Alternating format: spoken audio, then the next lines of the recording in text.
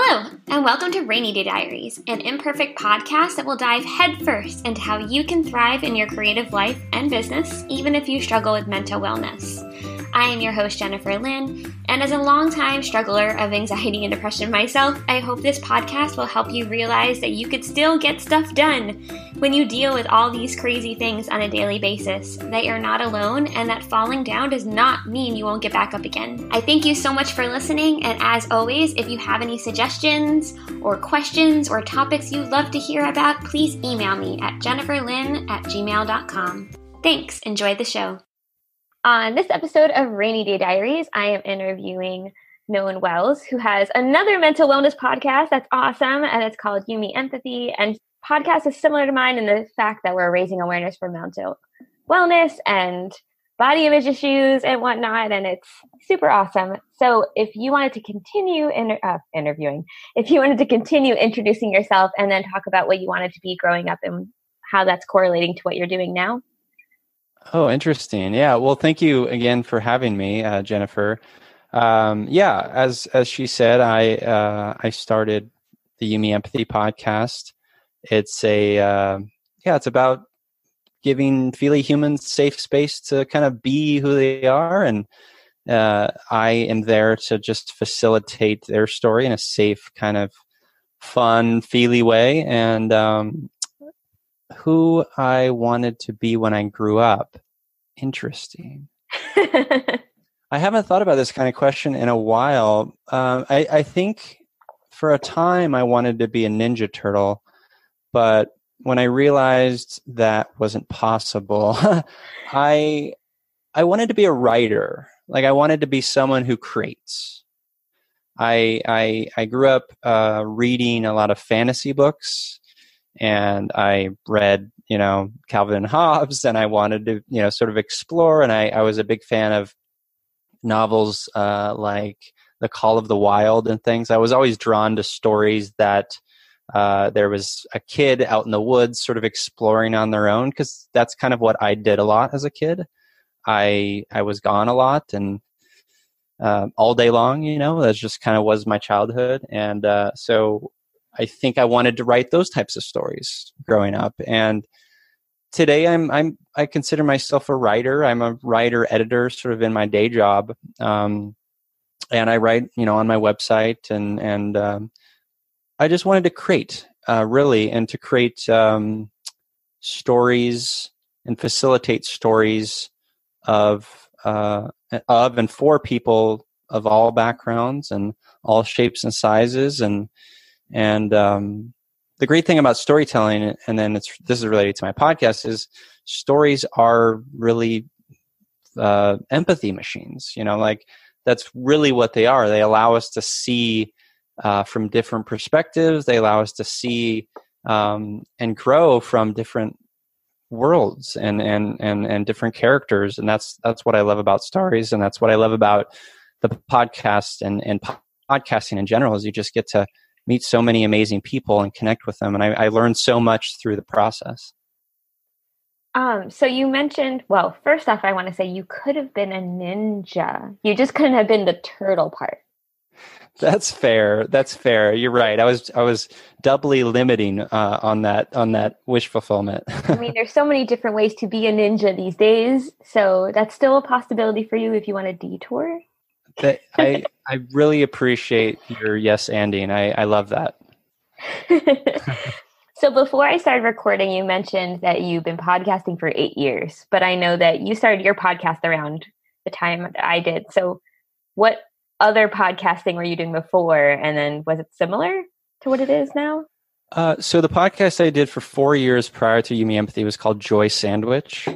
And it was my wife and I, and it was just really about embracing joy. It was about giving people space to talk about their unique joys and what really brings them joy in life. And that kind of the whole purpose of that show was, to really kind of get into the emotions of joy and really be unabashed in the things that we like. And then before that, I tried to start and do some podcasting with a current coworker of mine, Mindy, and it was what was that called? It was called Nerds for Hire. And it was a show. It didn't last very long, and we were trying to do a variety of different shows, but it was about we were both freelance writers at the time, and it was just about freelance creatives. And yeah, like I said, it didn't last very long. It was very if you can find it, I'm not sure you can, but the audio quality was terrible, and yeah, so that's my podcasting journey. Are you still doing the podcast with your wife? No. It basically ended at the end of 2017, and then I started Yumi Empathy January 2018. I wanted to keep it going, but I was running the ship there, and then doing this, it was just too much to handle.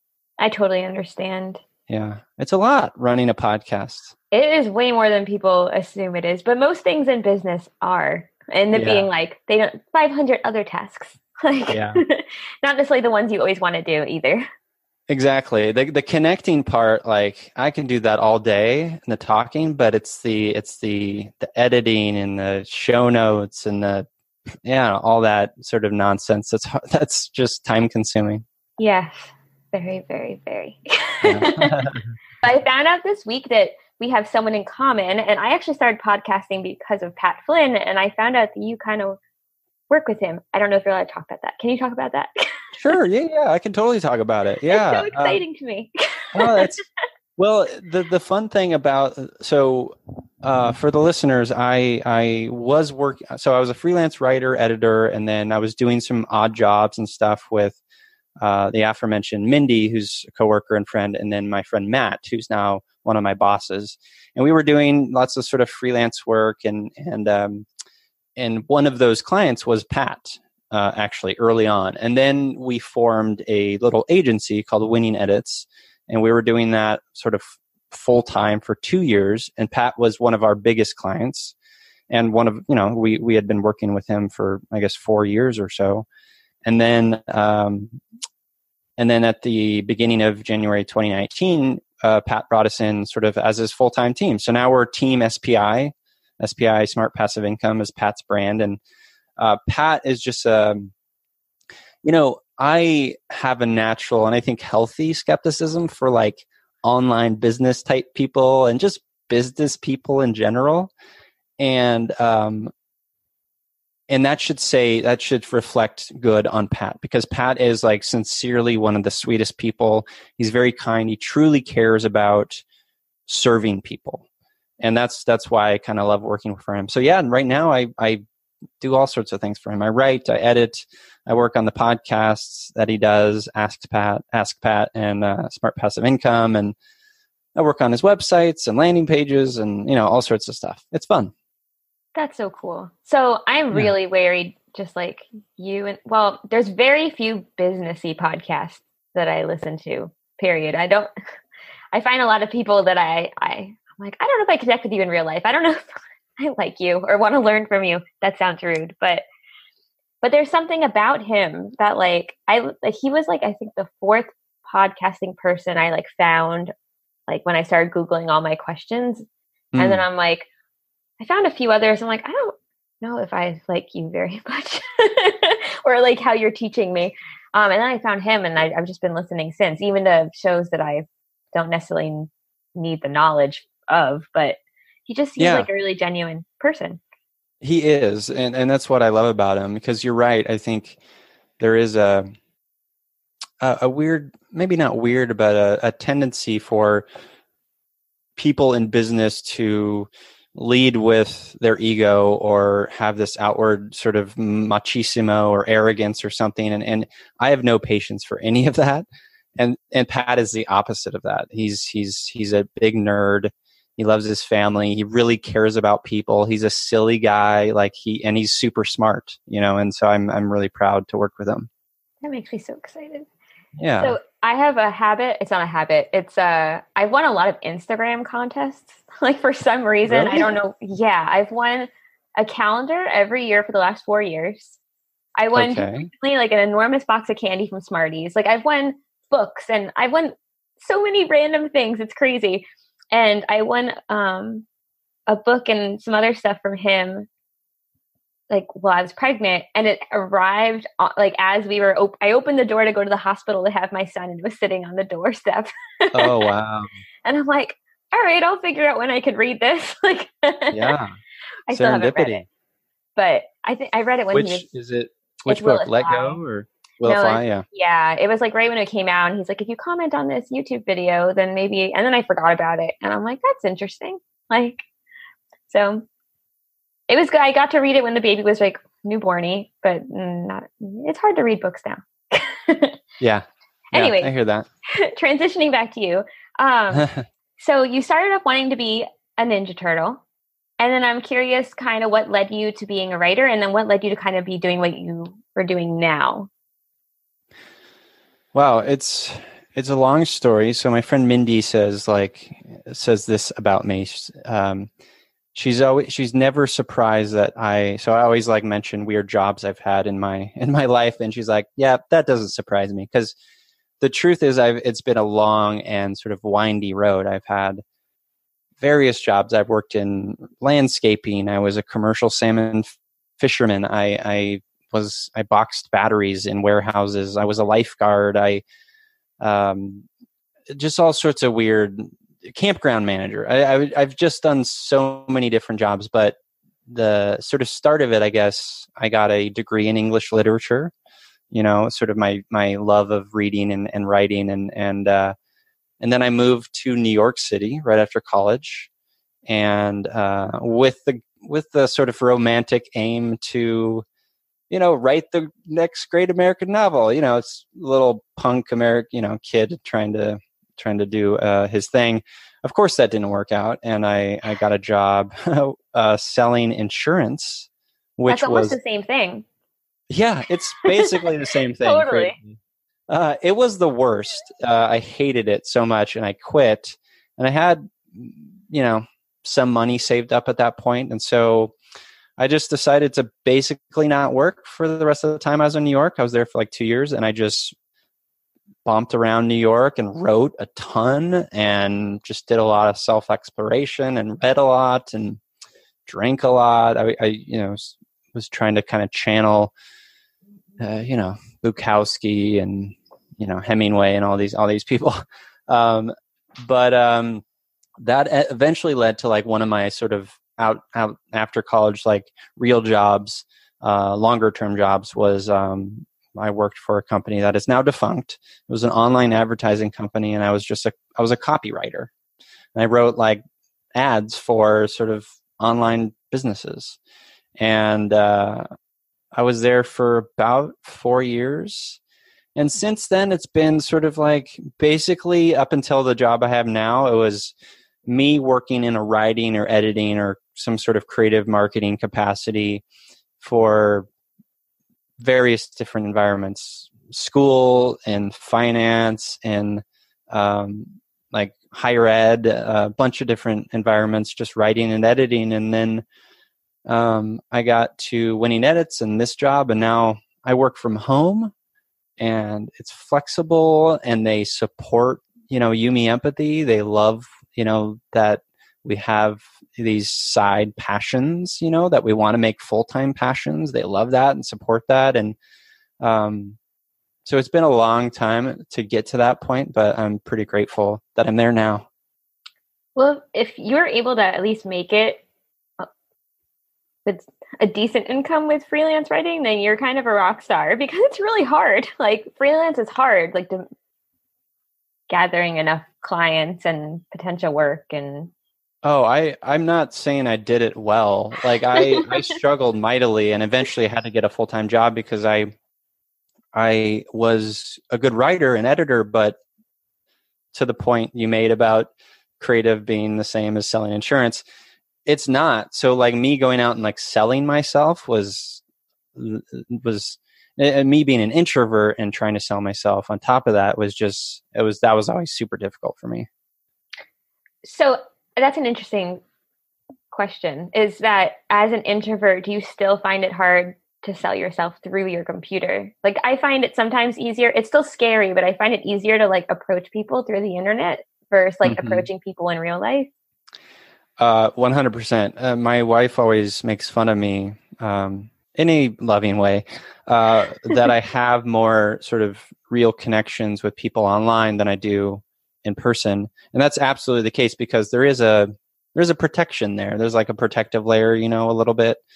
And when it comes to connecting with people online, it's a lot of times me using my words, which I'm confident in my words on the page, right? Whether I'm writing a DM via Instagram or sending someone an email or something, like I have more confidence in that than I have with engaging with someone face to face, Almost all of my closest friends, I think I met on some form of the internet. At this point in life, it's probably mostly Instagram. Like, I don't think I don't know how old you are, but I'm assuming you're around my age. I'm 37. I'll be 38 in a couple of months. Almost happy birthday. Thanks. I'm 35. So we got a computer in 1996. And I don't think I had any real friends yet. I had one friend, but I met a lot of people on the internet, and I'm still friends with some of those people today. Like, amazing. Yeah. Thank God for the internet. I mean, there's lots of scary, terrible things, but. Well, it is, as my friend Justin likes to say, it's the second best invention behind penicillin. Which is true. Well, and the cool thing about like early internet, and I think I remember having we getting a computer around that time as well. I was a freshman in high school in '96, I think, and those like early sort of core like AOL groups and stuff, like very sort of focused groups. Like it makes sense that we'd sort of connect with people on deeper levels. Well, it was really, especially being an adolescent. Like it's hard as an adult meeting people, but I feel like it's even harder when you are trying to figure out yourself completely and you feel kind of like vulnerable and guarded at the same time. And it's easier to meet people who you might not know. I don't know. Well, and nowadays, and I wonder if you can relate to this, nowadays, for me, when I'm connecting with people, it's couched in this mission of mine, which is like the mission of Yumi Empathy, mental health awareness and vulnerability and empathy and emotional wayfinding. So going into it, I already have like this context that people can latch onto. It's not just, hey, this is me and I have to prove myself to you. It's like, hey, I have this community, I have these ideas behind me that are universal. Do you find that before you had this particular podcast that it was still a little bit harder? I think it was harder before I had this podcast, honestly, because, for instance, like Enjoy Sandwich Days, like that's a more, I guess, amorphous idea. It's a lot. It's not as specific as Yumi Empathy is, I guess. And honestly, I think I'm just, while I'm very much passionate about joy and about seeking joy, the mental health awareness and empathy and vulnerability, emotional wayfinding, these are elements of the podcast, but they're also elements of my own personal journey that have really saved my life. And so they're at the core of who I am and what I want to do in the world. No, for sure. There's like two questions in my head. Do you find that since you started this podcast, you've made more friends that have similar characteristics that you have? Yes, totally. Because you're seeking it more. I'm seeking it out there. I'm being, well, and the one of the core tenets I keep mentioning, vulnerability. With vulnerability comes people who also want to be vulnerable. And or inspires others to be vulnerable and relate to my story. I had a woman reach out to me this week, and I'm going to post about it on social media this week, but she reached out and basically said, I heard your story on the Mighty a few months ago, and my young son was struggling at school. People were calling him fat and slow, and through your podcast, through listening to your story, talk about your eating disorder and all this stuff, like we've been able to talk about his own struggles and and like she went into greater and much more beautiful detail, but it just, like, that is what I want in the world. Like, that is why I do the podcast, to allow, not that like sharing my story is like the greatest story, but it's about connecting with people and meeting them on a level that's heart focused and about, really connecting and relating and using my own sort of trials and foibles and negative experiences and positive experiences, using those as a way to say, hey, maybe you can relate to this. We're not alone in this. And if I can reach one person and they can find some value in that and maybe see from a different perspective or allow their kids to see, like, that's so amazing. And it makes me so happy. Yay. Yeah. That's like one of my tagliney things too, is like, I want people to know they're not alone and there's like no such thing as perfection. And yeah. Absolutely. So I know that you struggled with your eating disorder when you were a teenager, right? The end of teenagerhood? Late teens, early 20s. Yeah. Do you feel like, so did that develop mentally earlier than that? Like, what were your teen years like and how did that kind of start? Yeah, that's interesting. I mean, in retrospect, I could say it probably certainly started before that, but for sure it did. So I've only like kind of learned in retrospect through many years of therapy and musing about this, is I was a pretty depressed kid and I had a lot of anxiety. I had undiagnosed and untreated depression, and that manifested in me essentially just kind of being very quiet and very sensitive, and the environment felt very violent. My father was very violent. It felt very scary to me. So like my survival tool was to kind of go inward and just kind of hide myself and protect myself as best as I can. And so in that space, when you're shut down in that way, there's no growth. You're not allowing yourself to think about the emotions you're processing. You're not even allowed to voice it. I didn't feel safe enough to voice those emotions or feelings. And so, it's really stunted adolescence, right? It's really stunted growth. And so once I was sort of in my later teens or early teens, that manifested in some anger. And I was a pretty, I started drinking at 13, for instance, and doing drugs and things like that. Not really drugs, like I smoked pot. But, and there was some anger there, and I was I was a skateboarder. And so I was very sort of anti-establishment and all that stuff. And I was a skateboarder because I wanted to be away from the house. I actually watched an amazing documentary last year, came out last year, called Minding the Gap. And it's about 3 kids growing up in, Illinois, outside of Chicago. Forgot, someplace in Illinois. Anyways, it's about their sort of life. They're all skateboarders, and it also gets into sort of domestic violence and sort of father-son relationships. It's really beautiful, and it really kind of connected with me on a deep level. But the point of that is I had that in me. I had that anger, because when you're dealing with depression, a lot of times, like when you don't know it, and I didn't know it, it does come out as anger. It can be seen as anger, and so eventually all of those sort of unchecked and unfettered and unseen sort of struggles that I was experiencing, manifested in me feeling a bit out of control. And I've always been a helper type. And so my parents had a pretty terrible relationship. And so I was trying to mediate their marriage, which didn't go well. Of course, like how can you expect a 18-year-old kid to try to mediate a parent's marriage? And so, but I did, and I tried, and it was kind of back and forth, and mom would cry on my shoulder and dad would yell about mom, and I'd go back and forth, and it was really hard, and I felt very out of control. And so the control sort of element came into the sort of eating disorder.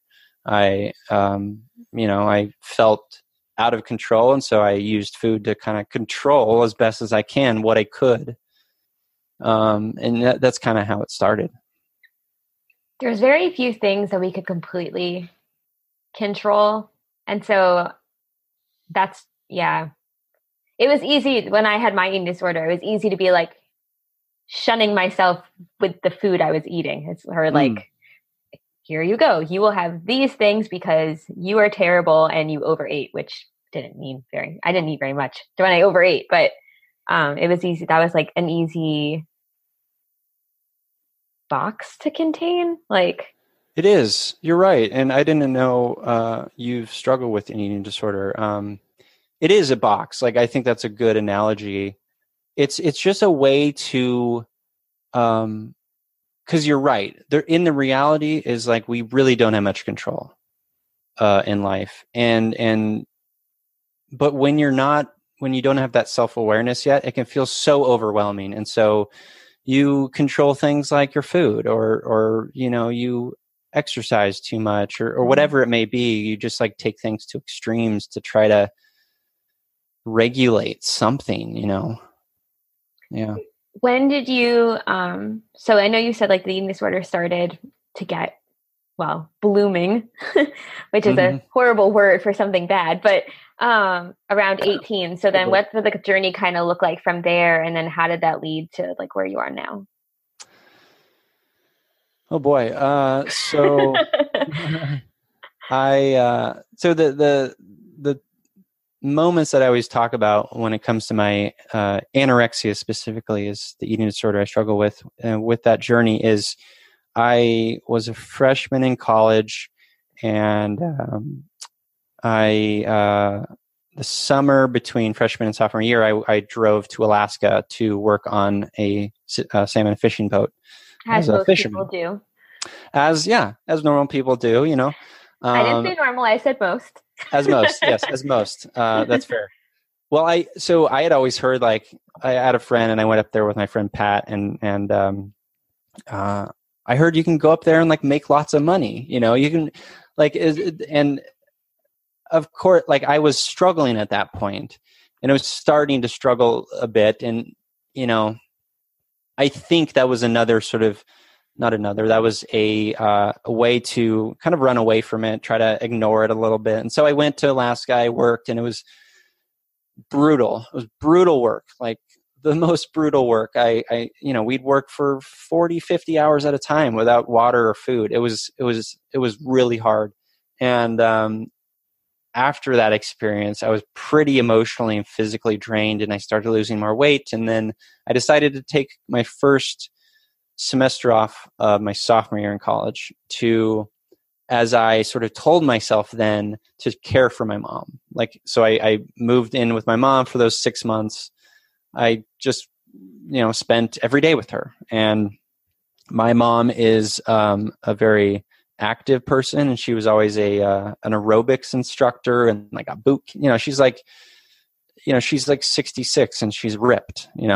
And so I would like take her aerobics classes, and then I would also run 15, 20 miles at a time. And I started to eat less and less, and I started to wane. And then at the end of that experience, being very isolated, my mom lives out in the country, very isolated, no one else around, just me and my disordered eating and disordered thoughts, I decided to run away again and go study abroad in Wales, Swansea, Wales, which is right on the sea.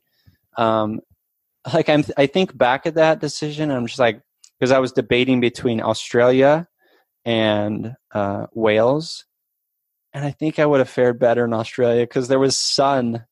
And it would like in Wales, it was just cold and wet and rainy, and I was dwindling away. And so I just, that's kind of where it got worse, the worst. And I don't have to get into all the gruesome details, but I dropped down to 118 pounds. It was very painful. Hair would fall out. I had suicidal thoughts. the doctor eventually said, your heart's going to stop unless you do something, because I was very sick. And I eventually did. Like physically, I did. I was able to put food into my body, like just as like on my own, and it was hard. Like it was super hard, but the emotional piece took much longer to figure out. So I was 22 at that point. It took another, 6 years or so emotionally to kind of like sort of come to terms with all of that stuff. And so that was the next 6 years or so was therapy and eventually getting my depression diagnosis and actually talking about this stuff with people and writing about it a lot. And that eventually led to Yumi Empathy and there's sort of this platform that I feel like I wouldn't have lived if I hadn't changed my heart. Like obviously there's like my heart would have literally stopped, like my physical heart, but like changing my heart meaning I needed to accept my own emotions and be aware of them and start looking at them and understanding what's going on. Because up until that point at 22, I was doing none of that. And so I had to change my heart and started doing the emotional wayfinding that I needed to do to save my life and get healthy. And that's why Yumi Empathy exists, because I know the power of those, the vulnerability, the empathy, the emotional wayfinding. I know those powers and how life affirming they are and how life saving they can be. And so, that's what brings me kind of to today. So you've mentioned a few times like, accepting yourself and finding your way and like changing your heart. So I'm curious, like, was that just based in like therapy to help you kind of switch, or was that like, what did the soul searching kind of look like in your perspective? Oh, first of all, there's no one right way to do it. And I think, I would say for all of us, it probably takes a variety of different avenues and modalities to explore, because for me, it was trying out different therapists. It was going through the pain of like realizing, okay, this therapist is not good for me.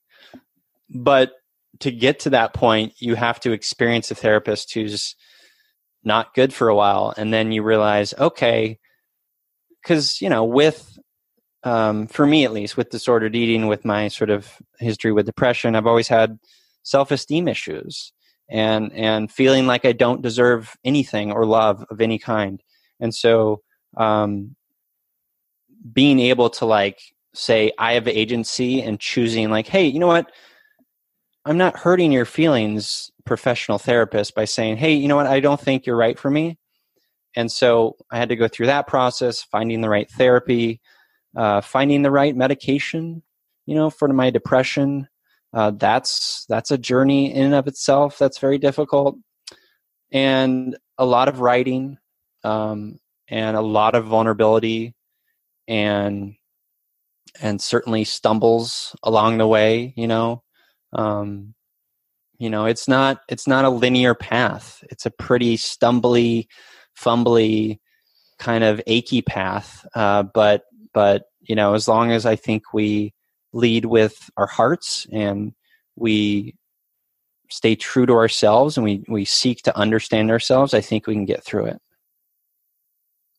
So it sounds like parts of our upbringing were similar as far as like our parental units and our feelings. I'm assuming you do, but do you consider yourself now like a hypersensitive person? Totally. Yeah, absolutely. Because it's my superpower. Right? Sensitivity girl and sensitivity boy. So do you consider, I know we haven't talked about the podcast yet, and we are going to lead into that, but I have one more question about like change of life. So I can pinpoint a couple like wake up moments. Like the first, like what I read that like made me ask my parents for help when I was like severely depressed, like having really bad thoughts. And then I remember like that wake up moment. And I'm curious if when the doctor told you like your heart might stop, if that was like your wake up moment, or if like other, like, did you have other people supporting you at the time? Like, did they give you a wake up moment or? Yeah, that was definitely one of the wake up moments. But I've had many of them. And I needed more than one of them, I think. That was one of them. I think, finding the right therapist was one of them, certainly. Like the moment you connect with a therapist is such a beautiful moment. You're like, oh, I am being seen. I am being seen. And connecting with the right people, like finding, certainly, meeting my wife was a wake up moment for me. Like I was still pretty lost and sort of wayward when I met her. And, she's allowed me and given me space to kind of really explore who I am. And I'm forever grateful for that. Other moments, like I'll never forget, like I was maybe a couple years into recovery and, still pretty thin. And I was a soccer player for most of my sort of childhood and young adulthood. And I went to like an alumni soccer game at my old high school. And I remember after the game, my old coach saying to me, you should just go eat a sandwich. And that was a sort of a light bulb moment for me because I think it spoke on a couple of levels. One, well, first of all, my initial reaction was like, what a dick. My first reaction was like, how dare he? But the two things that, like in retrospect, thinking about that is one, there's a lack of knowledge there, right? He doesn't know what to say. Maybe he has a lack of information. Maybe he's scared, right? Maybe there's some fear there. And so that's one element. The other element is just the importance of holding space for people and really meeting people where they are. And so that was a light bulb moment in the sense that, like, it's so important that we as humans, if we are truly going to connect with each other, and I think that's the purpose of life, is connecting with humans. If we are truly going to do that, we really need to meet people where they are, really see them and listen to them, and really seek to understand what's going on with them, and learn and develop the language. Like, I think when it comes to mental health awareness, education is a super important part of it, because without it comes the ignorance, and with the ignorance can come fear, and that can breed stigma and things like that. So that was a big moment, just in terms of like how I look at my own sort of work when it comes to building awareness around mental health. Also, the ignorance and like the comments, which I'm sure people don't always mean as like a malicious thing. It's more of like a completely saying the wrong thing. But like in a different state of mind, that could have like really affected you in a negative way, or like. Absolutely. It could have been very triggering and really kind of sent me down a spiral, for sure.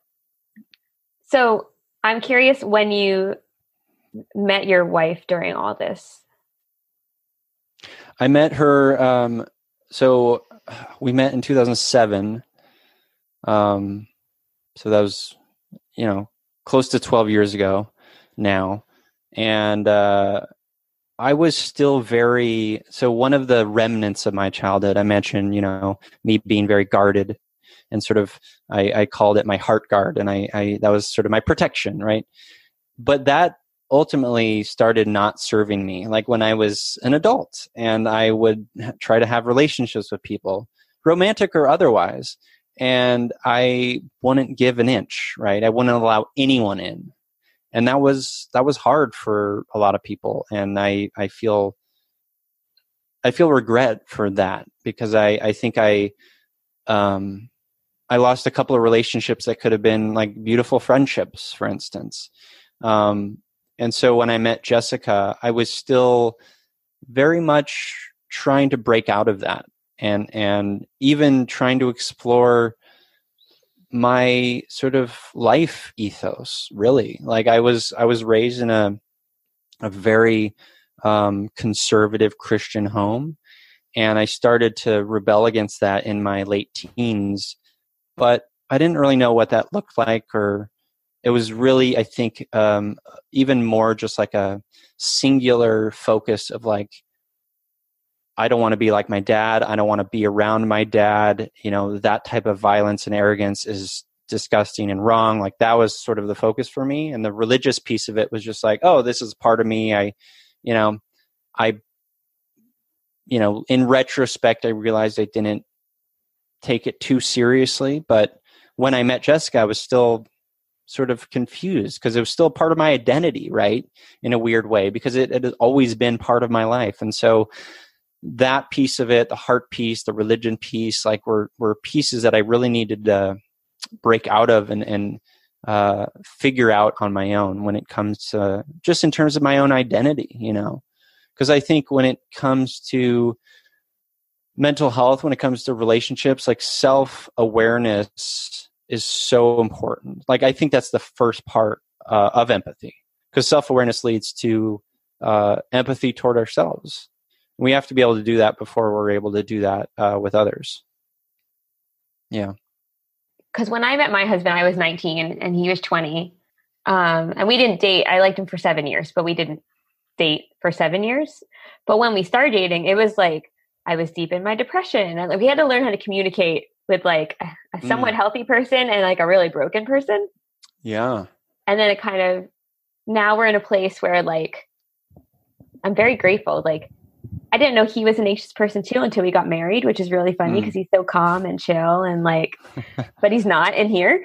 And you had to learn how to communicate again. And then when you have a baby, you have to learn how to communicate again. So I'm curious, like, I know everyone has flaws and hers and your, you know, and they might be different. How communication went when you were like really struggling first, like then how did that communication kind of like evolve? Mm-hmm. Yeah. I think that's a good question. Early on in our relationship, it was, like with any sort of new relationship, you're putting on a show a bit, right? You're peacocking, you want to like put your best self forward or whatever that means. But when you're trying to put your best self forward and you don't know what your best self is yet, it can kind of be messy. And so I remember getting into some arguments with Jessica, my wife, early on about politics and religion, and it was so dumb. In retrospect, it was so dumb because we were clearly aligned philosophically, but I had all this like weird baggage and I was fighting against it because it was scary, right? Even that's the thing about like identity is like I was raised in an environment where, religion was a thing or whatever. And I have nothing against religion, by the way. But it was a thing in my life. And I think the brand of religion I was raised in, I think, is not right. It was very, I feel, anti-human. And so when you're raised in that environment and it's around you all the time, even though you don't agree with it, it can still be hard to leave it behind. Because it becomes part of your identity, whether you want it or not. And so that took some time. And so talking about it was messy. It was really messy, and I didn't have clear ideas about it. And it took, oh boy, lots of writing, lots of reading. I read every philosophical text and religious text imaginable, and just lots of just inward looking, before I was able to really kind of talk openly about it with Jessica. But she was always so gracious and welcoming, and allowed me to really kind of fight tooth and nail in that sort of philosophical battle I was having. And today, that communication is great. Like communication for us is like the foundation of it is we are both very open with each other. We're both very vulnerable. When I'm struggling with my depression, I tell her, I say, hey, you know what, I'm struggling right now, and I'm going to need to be home for this event or whatever, and we're both very accommodating and caring because, she struggles with anxiety too. So it's good. It's good. But yeah, communication is so huge. And I think vulnerability is an important part of that. And communication is so hard because especially when you're young and you're like you're trying to learn how to communicate with a person, but then life shifts make you force you to learn how to communicate in another manner. Yeah. Yeah, totally. It is hard. It's very hard. And it takes a lot of trial and error, and sometimes that can be too much for people, but it does take a lot of, like, I do find that even though experiences have been difficult and maybe traumatic from times, like I'm not sad that I've gone through those things because I've gleaned so much in them and I've learned so much about myself in them. And I think that is the beautiful silver lining of like trauma or just struggles that we all experience, is like the reality is that we do, if we're open to it, we can learn so much in the moment and then after.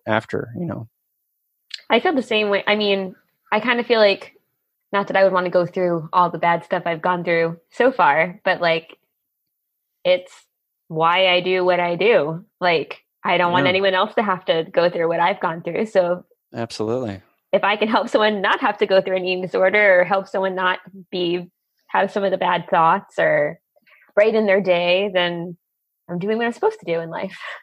Yeah, that's the greatest gift that we as humans can give others, is like we're taking our experiences and we're using them for good. We're allowing others to see that they're not alone, and maybe they're on a different path and they're early on in their sort of journey, and maybe we can guide them in another direction. That's awesome. That's amazing. I love that. So your podcast started when? When did you? January 2018. Okay. I'm trying to think. So it was just like a couple months before mine. So we were literally like planning and chipping away, like at the same exact time, like planning, like we're going to save the world with our mental wellness podcast. Like, I mean, yes, we were planning at the same time. I would say that like as much as it is very much about giving people space and giving that space that I felt I didn't have, it's also so beneficial for me. Like, I love it. I get so much out of it, and I learn so much from my guests. And so it's not entirely, I mean, there's a bit of self-interest there, I guess I kind of I wanted to focus completely on mental wellness and like depression, anxiety, and help people, I don't know. And I have done that. But at the same time, I feel like because of it's been we talk about, I feel like I put myself in a box and I'm just okay, I'm going to talk about these 7 things, depression, anxiety, eating disorders, blah, blah, blah. And then I'm like, oh, but this story is really important. So one of my guests coming on is talking about the foster care system. And I'm like, but that's not about mental wellness, but it is about mental wellness because you're helping the mental wellness of the children. And it's very mental wellness involved, mentally involved to adopt and raise children. But I had so much trouble being no, my podcast is about this specific thing. I don't know. I hear what you're saying. And I think maybe initially I was struggling with that same thing. But the reality is everything's connected to mental wellness, to use your phrasing. It really is. I just had someone on recorded earlier today, an author who works in business, and he wrote this book called Heartificial Empathy. And it's all about bringing empathy into the business world. We didn't so much talk about his mental health journey. We really talked about how we bring empathy into the world, which of course impacts mental health.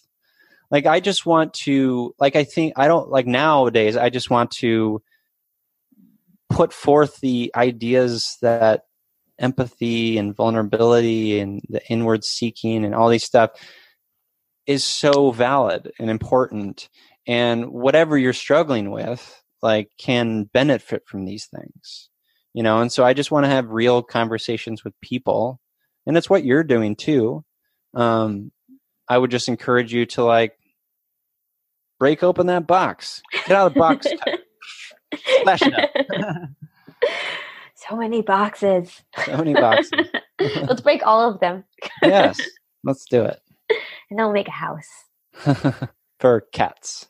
For cats. We will not be allowed in the house. So what is next for you? I'm curious, like, do you have like a long-term, I'm new to podcasting, you're not, but I don't think a podcast could be like the only thing you do, but I'm wondering if like your dream involves like doing other things revolving around your podcast. Like some people go on and have like conferences, or like, I'm just curious what you see for this business venture and like where you hope it takes you. Yeah. Well, first of all, I've never used the word business venture in describing what Yumi Empathy is. But it technically is. It is. You're right. And I appreciate that you've used it for yours. But I take that because I think that maybe I should, because the reality is I do want to do more than a podcast. Like, I will always want to do the podcast, but lately I've actually been working on a business plan.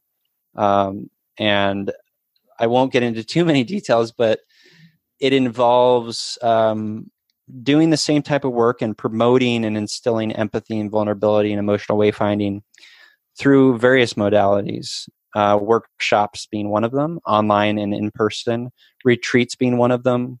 I want to do a storytelling series on empathy and mental health. I want to create educational toolkits for classrooms and teachers. I want to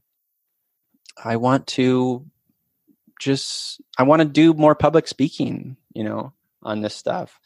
And as an introvert, that's terrifying to me, but I find that I could talk about this stuff better than really anything because it's so important to me. So I just want to do more, and I want to really get myself out there. So one of the ways is trying to start a business. So that's kind of what I'm working on now. It's still very much in process, and there's no timeline, but that is really my goal. I'm not a business person, so it's very scary, but I'm passionate about it. And I think this stuff is very life-changing.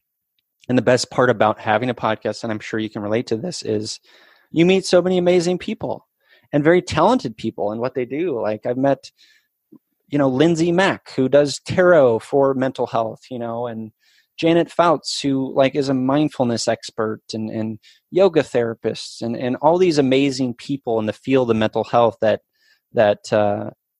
I've started talking to about this business idea, and they're all very excited about it and want to be a part of it. So that's the great thing about podcasts, is you kind of are building a network as you're connecting with guests, which is a great thing. So to your question, the simple answer is I just want to keep growing and challenging myself in different mediums to put the message out there about the importance of empathy, emotional wayfinding, and vulnerability. So it is a business venture. I grew up in a business household. So okay.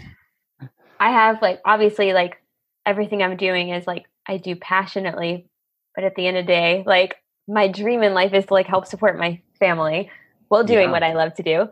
Yeah. But you listed so many things just now, and you made me really overwhelmed. And I'm curious,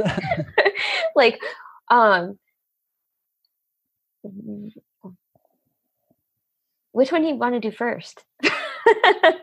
That's a really good question. Well, I've also been thinking about with a friend of mine who was on the show, who's on Yumi Empathy, Bryn Woodley.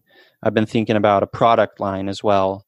And so part of our sort of idea is to launch with not all of that stuff I mentioned, because that, you're right, would be too overwhelming and too much. Oh my God, I'm so anxious. Like, yeah, it would be too much. And so our idea is to probably, and I don't know when we're going to launch it, but launch at some point, maybe a dozen products we're thinking about, and then a couple of workshops, and then sort of build from there and kind of try to build it slow to get to a point where, and the workshops we'd launch with are probably be online, and then eventually build to a place where we can do in-person workshops in businesses and schools.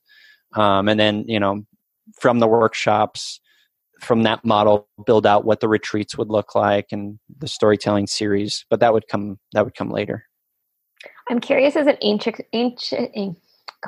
got anxious. As an anxious person, does kind of building and thinking about the business give me anxiety? Golly. Anxious person. I am so sorry. Oh, well, yeah. The part that makes me really anxious is like the marketing part of doing all these different types of things. And like one of the biggest struggles I think I've had since doing the podcast is like, I wanted to make it a separate entity, but the same entity, because everything I do is related to wellness, like encouraging others. And, but for like my podcast birthday, I created like an Instagram for the podcast. I'm like, it's time for it to have its own Instagram. And then I'm like, but everything I do is related to this thing. So like, how do I separate like what I post on each? And I'm curious, like, would everything be under like the Yumi Empathy umbrella, or like, does it make you anxious to be like, oh, we'll start this with this name and then we'll market that separately, and then we'll make this with this name and then market that separately? Because they're all related to the podcast, but they're probably not all related to the podcast. Right. Well, the business name, and I won't share that here because I don't want that getting public yet. I can share offline. Okay. But that will be a different name. And so I've thought about like, what that would look like for Yumi Empathy, and maybe that just means it's Yumi Empathy sponsored by this name, right? Or, this name presents Yumi Empathy podcast, something like that. Or maybe it's just changed to the business name entirely. Like, I don't know yet. I'm still looking at that, but you're right. I guess, that is definitely it could be an anxiety riddled conundrum to think about, because I personally don't like having to manage like 10 social media profiles or something. Like, I don't want to do that. One is enough. Like, I have a personal account that I don't touch. I never, I've just abandoned because there's just too much. And so, yeah, like, and this business venture, this idea is, it's just going to be me and my friend Bryn initially. So it's two people, and I'm not going to quit my day job right away, and so it'll have to be kind of small and mighty and kind of grow from there. So you mentioned a few of your guests that you kind of like ran these ideas through and might want to be part of. Were those all complete strangers before you interviewed them? Yeah. That's amazing. Yeah. Isn't that fun though? It is fun. It's amazing. So I the way I meet my guests for the podcast is I either just do some research about people in sort of the mental health world or empathy world, or I find them on Instagram and I DM them or email them, and I've had very good luck. People just saying yes. And I think it's because of the platform. I think it's because people like the idea of talking about empathy and having the opportunity to share their story. Like that's an honor for them, and then, I try to just keep in touch with people, as things go. So for someone like Lindsay Mack, who has become like a huge name in the world of tarot and, has one of those little blue check marks on her Instagram, like she's huge now, but she also very much believes in my mission, which is great. It's exciting. But I think, yeah, that just comes with like connecting with people and connecting authentically, you know? After we get off the call, I'll tell you I have like one exciting connection that happened. Okay. We connected so well on the podcast, and then something else happened, which I'll share soon enough. But Cool. I'm really excited. Nice. The podcast, I mean, it really is really neat because before I had the podcast, like I'm like, when I had my first book come out, I'm like, hey, you want to write a blog post? Because my book's coming out. And they're like, no, I'm busy. But I'm like, you want to be on my podcast? And some people are like, yes. And I'm like, oh, that's amazing. Thank you. Yeah, it's fun. I think it's an easier commitment to be on a podcast because you just have to show up. Mm-hmm. Is there anybody you've pitched where you're like, oh man, they said no? Or is there anybody you pitched and you said yes and you're like, holy cow, that's bananas? Well, I don't want to jinx it, but I don't believe in jinxes. So I'll just say, well, I have pitched Brene Brown's contacts a couple of times. And I'm going to continue to onslaught them with my feely emails until she says yes. So they've said no, very politely. Oh, they've said no. They've said not at this time, like she's busy. Yeah. Gretchen Rubin responded and said, hey, like I love what you're doing, but I just don't have the time now. Mary Andrew, who's amazing, like she actually wrote like a 3 or 4 paragraph response to my email to her and said like, oh my gosh, I love this idea. I love what you're doing, but I'm like all podcasted out. I'm working on a book. I can't do this right now. And I said, yeah, absolutely. I totally understand. So those were the no's, but they were all very polite no's. Every no I've gotten has been so nice so far. Isn't that great? Yeah. For the people who've replied, not everyone's replied. And I think that probably speaks to the way you pitch, right? The way you reach out to them, you know? I think that's an important part of it. And then the yeses that are still pending at this point, but I feel very confident that they'll happen. Will Wheaton, like from Star Trek. Yeah. Seriously? Yeah. So I'm supposed to reach out to him in June, reach back out to his contact, but his contact basically said like, this is awesome. I love it. Will wants to do this, but he's finishing up a book right now. Reach out to me in the summer. Oh my gosh. And then the same thing with Nora McInerney from Terrible Thanks for Asking. I don't know that person. Oh, she's amazing. She's on Twitter and Instagram at Nora Borealis, I think's her handle. That's a cool name. And then she has the podcast Terrible Thanks for Asking. It's amazing. Okay, I'll have to look her up. But the same situation there. They're like, yes, we want to do this. We were actually setting it up, and then she had to go on like a book tour. She had a great book, 2 great books come out recently. But yeah, so those 2 sort of yeses that will happen, I feel very confident about, and that's exciting. That is exciting. Yeah. And then I guess another very exciting one is Jennifer Niven, who's one of my favorite YA authors, who was a 3-time guest on Joy Sandwich. But she has a huge community of followers and a very, very just passionate fan base. And I'm actually driving up to LA to record an in-person one with her in a couple of weeks. So that's exciting. So you're in California. What part of California are you in? Or are you not? I'm in Orange County. Oh, okay. So I'm in Southern California. I'm basically an hour drive south of LA. Okay. Yeah. So we're in opposite ends. It's always bizarre to me that like you're in America, but you're like behind me. Yeah. I know, right? Like when you interviewed your guest, I mean, I was napping, but when you were interviewing your guest at my time, I was eating breakfast. Right. Yeah. Where can people find you? And like where on the internet? And you already kind of talked about what you're doing next, but like, is there anything people should keep their eye or ear out for? On Instagram is like the big one, at Yumi Empathy, Twitter at Yumi Empathy. We also have a Facebook community, which is awesome. I did not know that. Just called Yumi Empathy podcast community. And then my main website, where you find all like the show notes for Yumi Empathy, is knownwells.com. It's NONWELS.com. one L in Wells. Oh, I didn't know that either. Yeah, that's a common. Again, all my life, it's like first name and last name butchered. That's so interesting. Why didn't they have that extra L in there when they made your last name?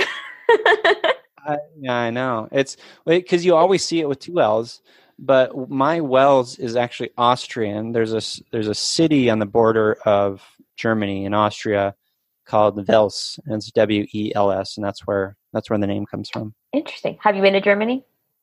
I have, and Austria. Yeah. You've done so much more traveling than you. You've been on fishing boats, and you've been overseas at school, and yeah. Well, you got your whole life ahead of you, kid. Woohoo! I'm a young 35. That's right. Well, now you got kids in tow. It's a little harder when you're traveling with kids. It is free to travel with a kid until they're 2, but we're a year in already, so I think we might not get that liberty. Well, once they're walking around, have a little agency, they can be fun to travel with. I thought you meant like once he's little and walks around, he can have his own agency, and then his own little creative agency. Oh, yeah. And he'll hire us to be like his minions. That's right. Yeah. Well, I really appreciate you being on the podcast, and I really enjoyed hearing what you had to say. Well, thank you very much for having me. It was fun. Thank you so much for listening. I really appreciate it. If you liked the episode, please subscribe, or even better, leave a review. It makes iTunes really happy and hopefully makes them share this podcast with other people, which would make me really happy. If you have any ideas for topics to cover or for people you'd like me to interview, please email me. My email address is in the show notes. And thank you again. Have a great day.